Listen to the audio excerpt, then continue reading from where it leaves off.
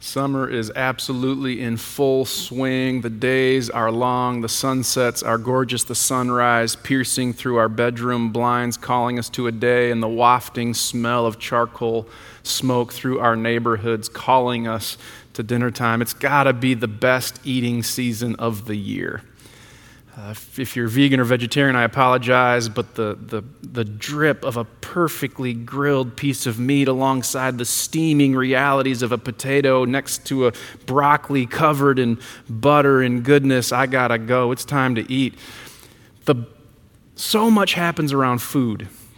The best meals are meant for relationship. When Kristen and I lived out west, we made our once annual pilgrimage to Fraser's, our favorite restaurant, combining perfectly fine dining with comfortable seating, the leather chairs so soft we could sit there for hours. I would order the seafood capellini, angel hair-like pasta covered in cod or salmon, calamari, mussels, dripped in a cream sauce that would keep you awake for hours, fresh baked bread beforehand, and a glass of something perfect alongside of it. We would sit and we would talk, celebrated anniversaries 2 through 10 there. So much happens around food. The best meals are meant for relationship. And today, there's a meal meant for relationship. You might want to hit pause now and go grab some bread and some wine or crackers and juice. Be ready to feast. We're only going to gather around one Bible verse today, a Bible verse about food. It's from Revelation chapter 3, verse 20. Listen, I'm standing at the door, knocking.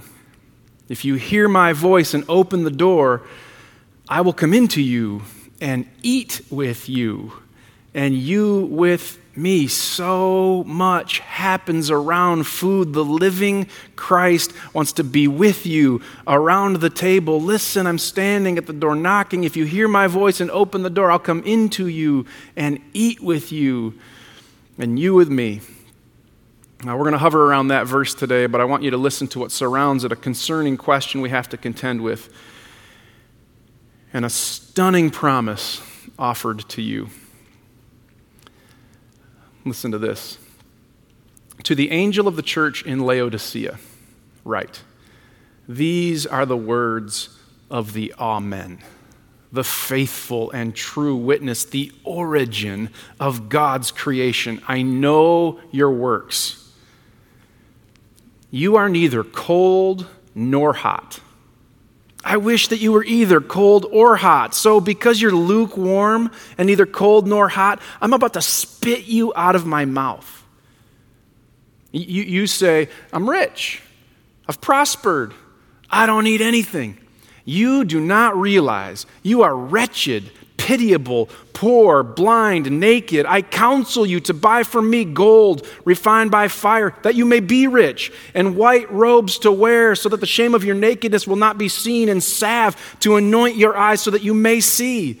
I discipline those whom I love. Be earnest, therefore, and repent. Listen, I'm standing at the door knocking. If you hear my voice and open the door, I will come into you and eat with you, and you with me.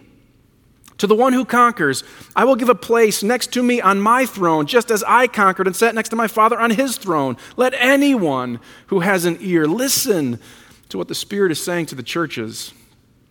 After this, I looked, and there in heaven a door stood open.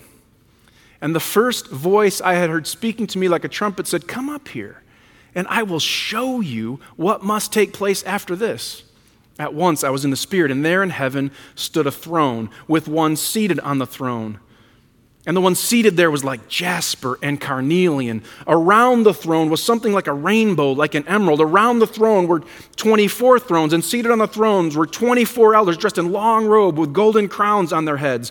Coming from the throne were flashes of lightning and rumblings and peals of thunder. In front of the throne were 7 flaming torches, which are the 7 spirits of God. And in front of the throne was something like a sea of glass, like crystal.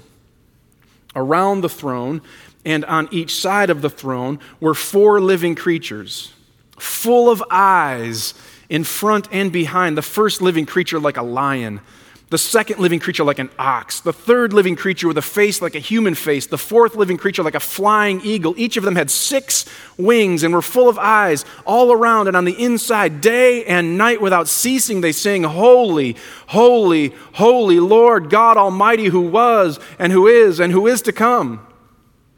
And whenever the 4 living creatures give glory and honor and thanks to the one seated on the throne, who lives forever and ever. The 24 elders fall before the one who is seated on the throne, who lives forever and ever. They cast their crowns before the throne, singing, You are worthy, our Lord and God, to receive honor and glory and blessing, for you created all things, and by your will they existed and were created.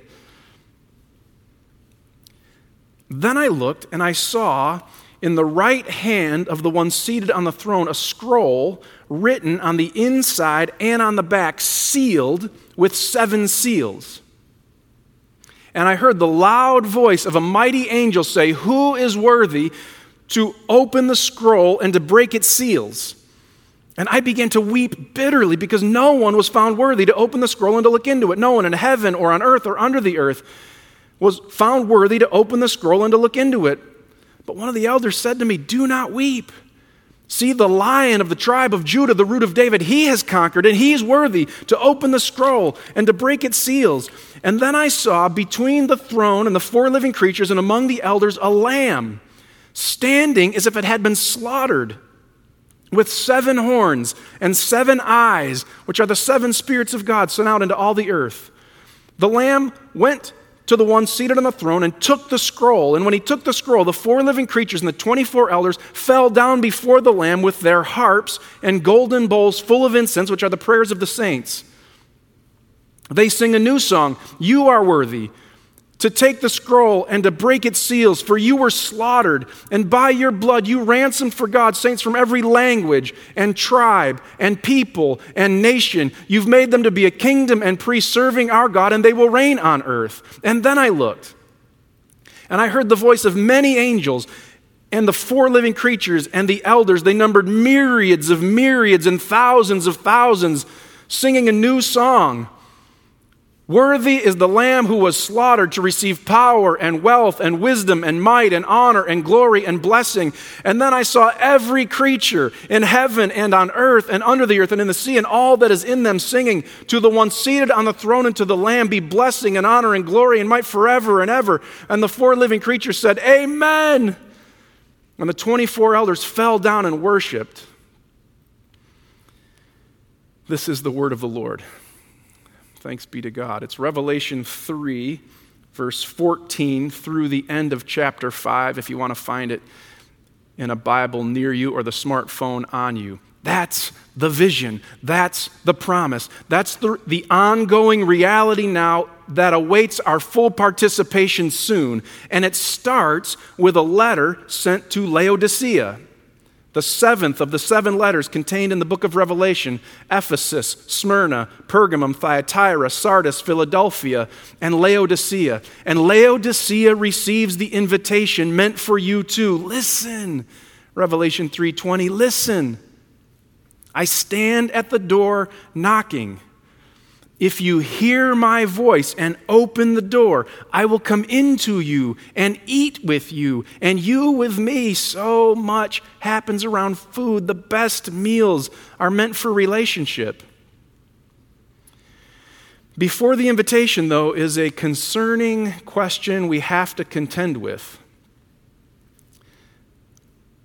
Will this be true of us? The question will make sense in a minute. Will this be true of us? Of the 7 churches, Laodicea gets the harshest rebuke. There's no mention of heresy running up and down the aisles of the Laodicean church. There's no mention of persecution and oppression pushing on them. There's no mention of division in their midst. It's complacency. It's lukewarm, anemic Christianity. They get the harshest rebuke. Will this be true of us? I know your works. You're neither cold nor hot. I wish that you were either cold or hot. So because you're lukewarm and neither cold nor hot, I'm about to spit you out of my mouth. You say I'm rich. I've prospered. I don't need anything. Ouch. Jesus laying in to the Laodicean Christians. Laodicea was a banking center, money flowing in and out of Laodicea, investors and bankers, architects building big buildings, beautiful marble buildings with all of that money, and engineers and urban planners making the city work just so. It was a banking center. It was a manufacturing center. It manufactured clothing, carpet, cloth.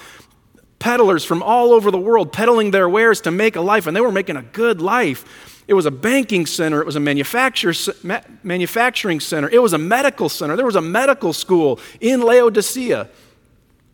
The brightest of the brightest, the healers of healers, went to Laodicea. Our modern symbol for medicine is taken from Laodicea.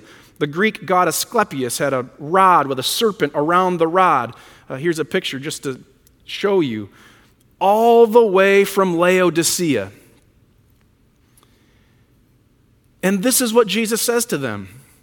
I counsel you to buy from me gold, banking center, refined by fire, that you may be rich, and white robes to wear, cloth manufacturing center, to cover the shame of your nakedness, and salve to anoint your eyes, medical center, so that you may see. It's an invitation for us to be honest about the ways we place our dependencies in our prosperities. We take refuge in our accumulations. We put our heart's hope in what we have. It's not just about money, and it's not just about business, and it's not just about medicine. We find a way to do it with everything. I'm rich, I've prospered, I don't need anything. It's a relationship. I don't need anything. I've got a partner. It's a job. I don't need anything. I've got a paycheck. It's a family. I don't need anything. I've got a people. We're so quick to place our dependencies and our heart's hopes in the things we have and the things we accumulate. And Jesus says, be earnest, therefore, and repent. John Stott, in a book titled What Christ Thinks of the Church, puts it like this: perhaps none of the 7 letters is more appropriate to the church of the 21st century than this. It describes vividly the respectable, nominal, rather sentimental, skin-deep religiosity which is so widespread among us today. Our Christianity is flabby and anemic. Like the Laodiceans, we appear to have taken a lukewarm bath of religion. Will this be true of us? Will that be true of us? The invitation is to reorient our dependencies on all of the things we accumulate back toward the living God. And has the last 15 months not been an invitation to reorient our dependencies? Out of nowhere, all of a sudden we're met with the reality it is out of our control. It doesn't matter how much money you have or how many degrees you've got or how many people you know. So the song of our lives for the last 15 months,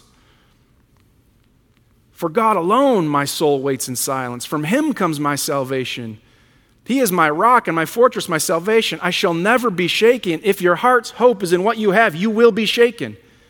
If your heart's hope is in the relationship you nurture, you will be shaken. If your heart's hope is anywhere other than the living God, you will be shaken.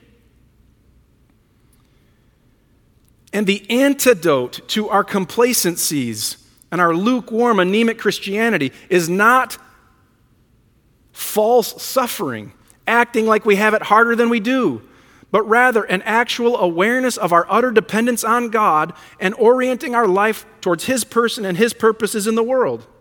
Be earnest, therefore, and repent. Will this be true of us? Is this true of us? Will we go the way of Laodicea, complacent, lukewarm, flabby, anemic Christianity that goes through the motions and retains the title but isn't animated by the center of the universe, Jesus Christ himself. Now, fascinatingly, the rebuke gives way to the invitation. Listen, I'm standing at the door knocking. If you hear my voice, this is Revelation 3:20. If you hear my voice, this is our verse. If you hear my voice and open the door, I will come into you and eat with you and you with me. Far from an angry God who's so disgusted with you, he just can't wait to punish you. Rather, we get a risen Christ who wants to be with you. With, maybe that's the best four-letter word in the gospel, with.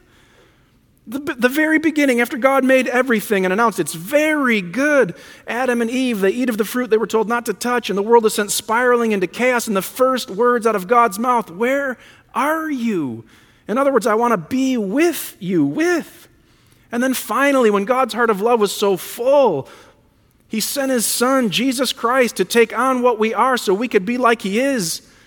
He went to the cross to forgive us in our lukewarm, complacent, flabby, anemic reality of faith. He went to the grave to defeat sin and death and rose up victorious in resurrection so that you can have full animated life, and he sends his Spirit still to be with us, with. This is why Jesus says, come to me and I'll give you rest.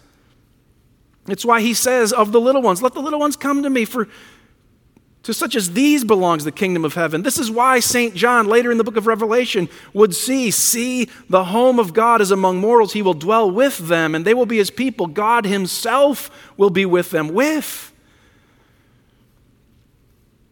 Listen, I'm standing at the door knocking.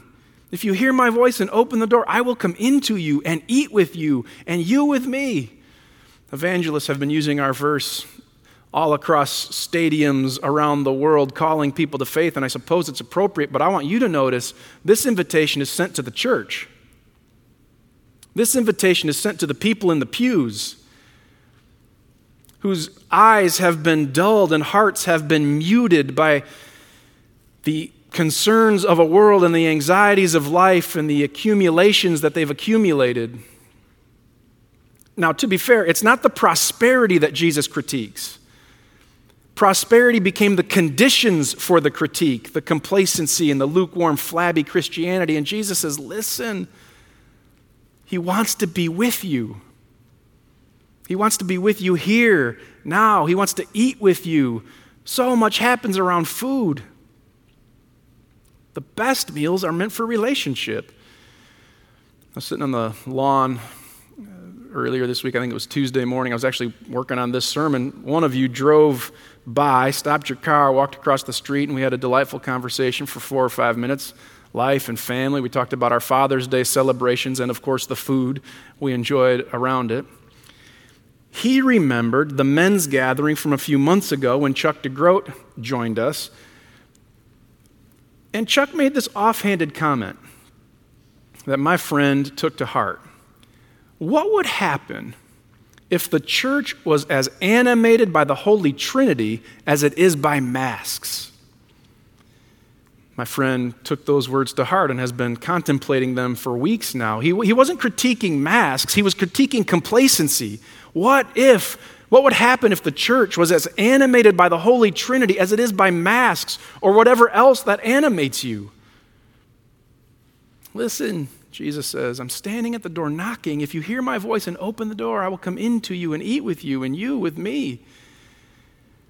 And if you open the door, if you enter in, you're launched into this glorious reality that Revelation 4 and 5 imagines for us.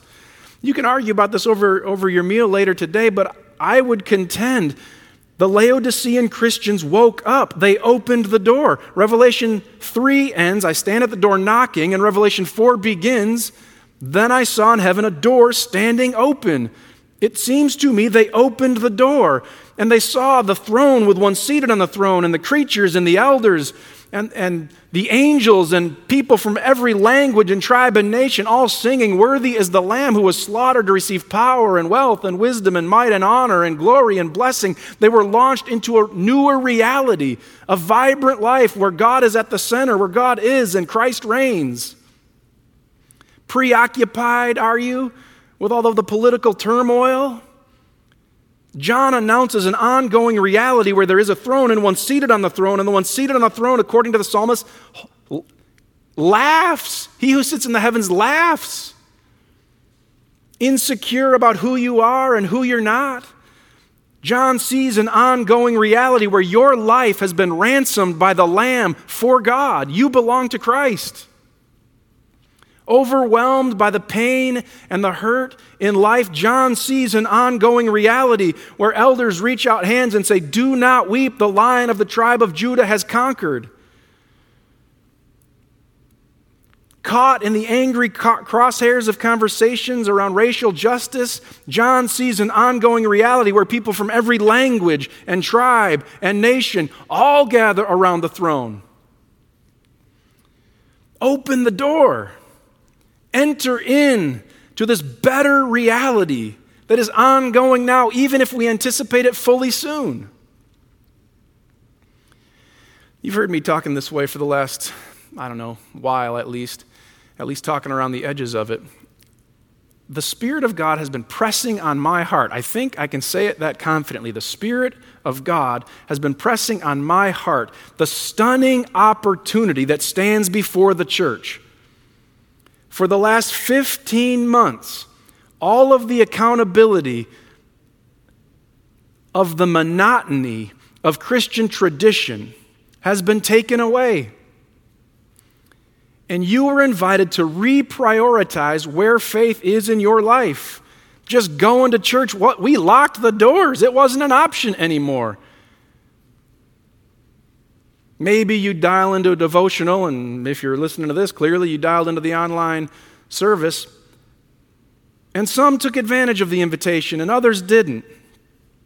And some won't. But all of us here, all of us now, are invited by the living Christ. Listen, I'm standing at the door knocking. If you hear my voice and open the door, I will come into you and eat with you and you with me. And when you open the door, you're launched into a better, deeper, more beautiful whole life. C.S. Lewis, these lines, puts it so beautifully.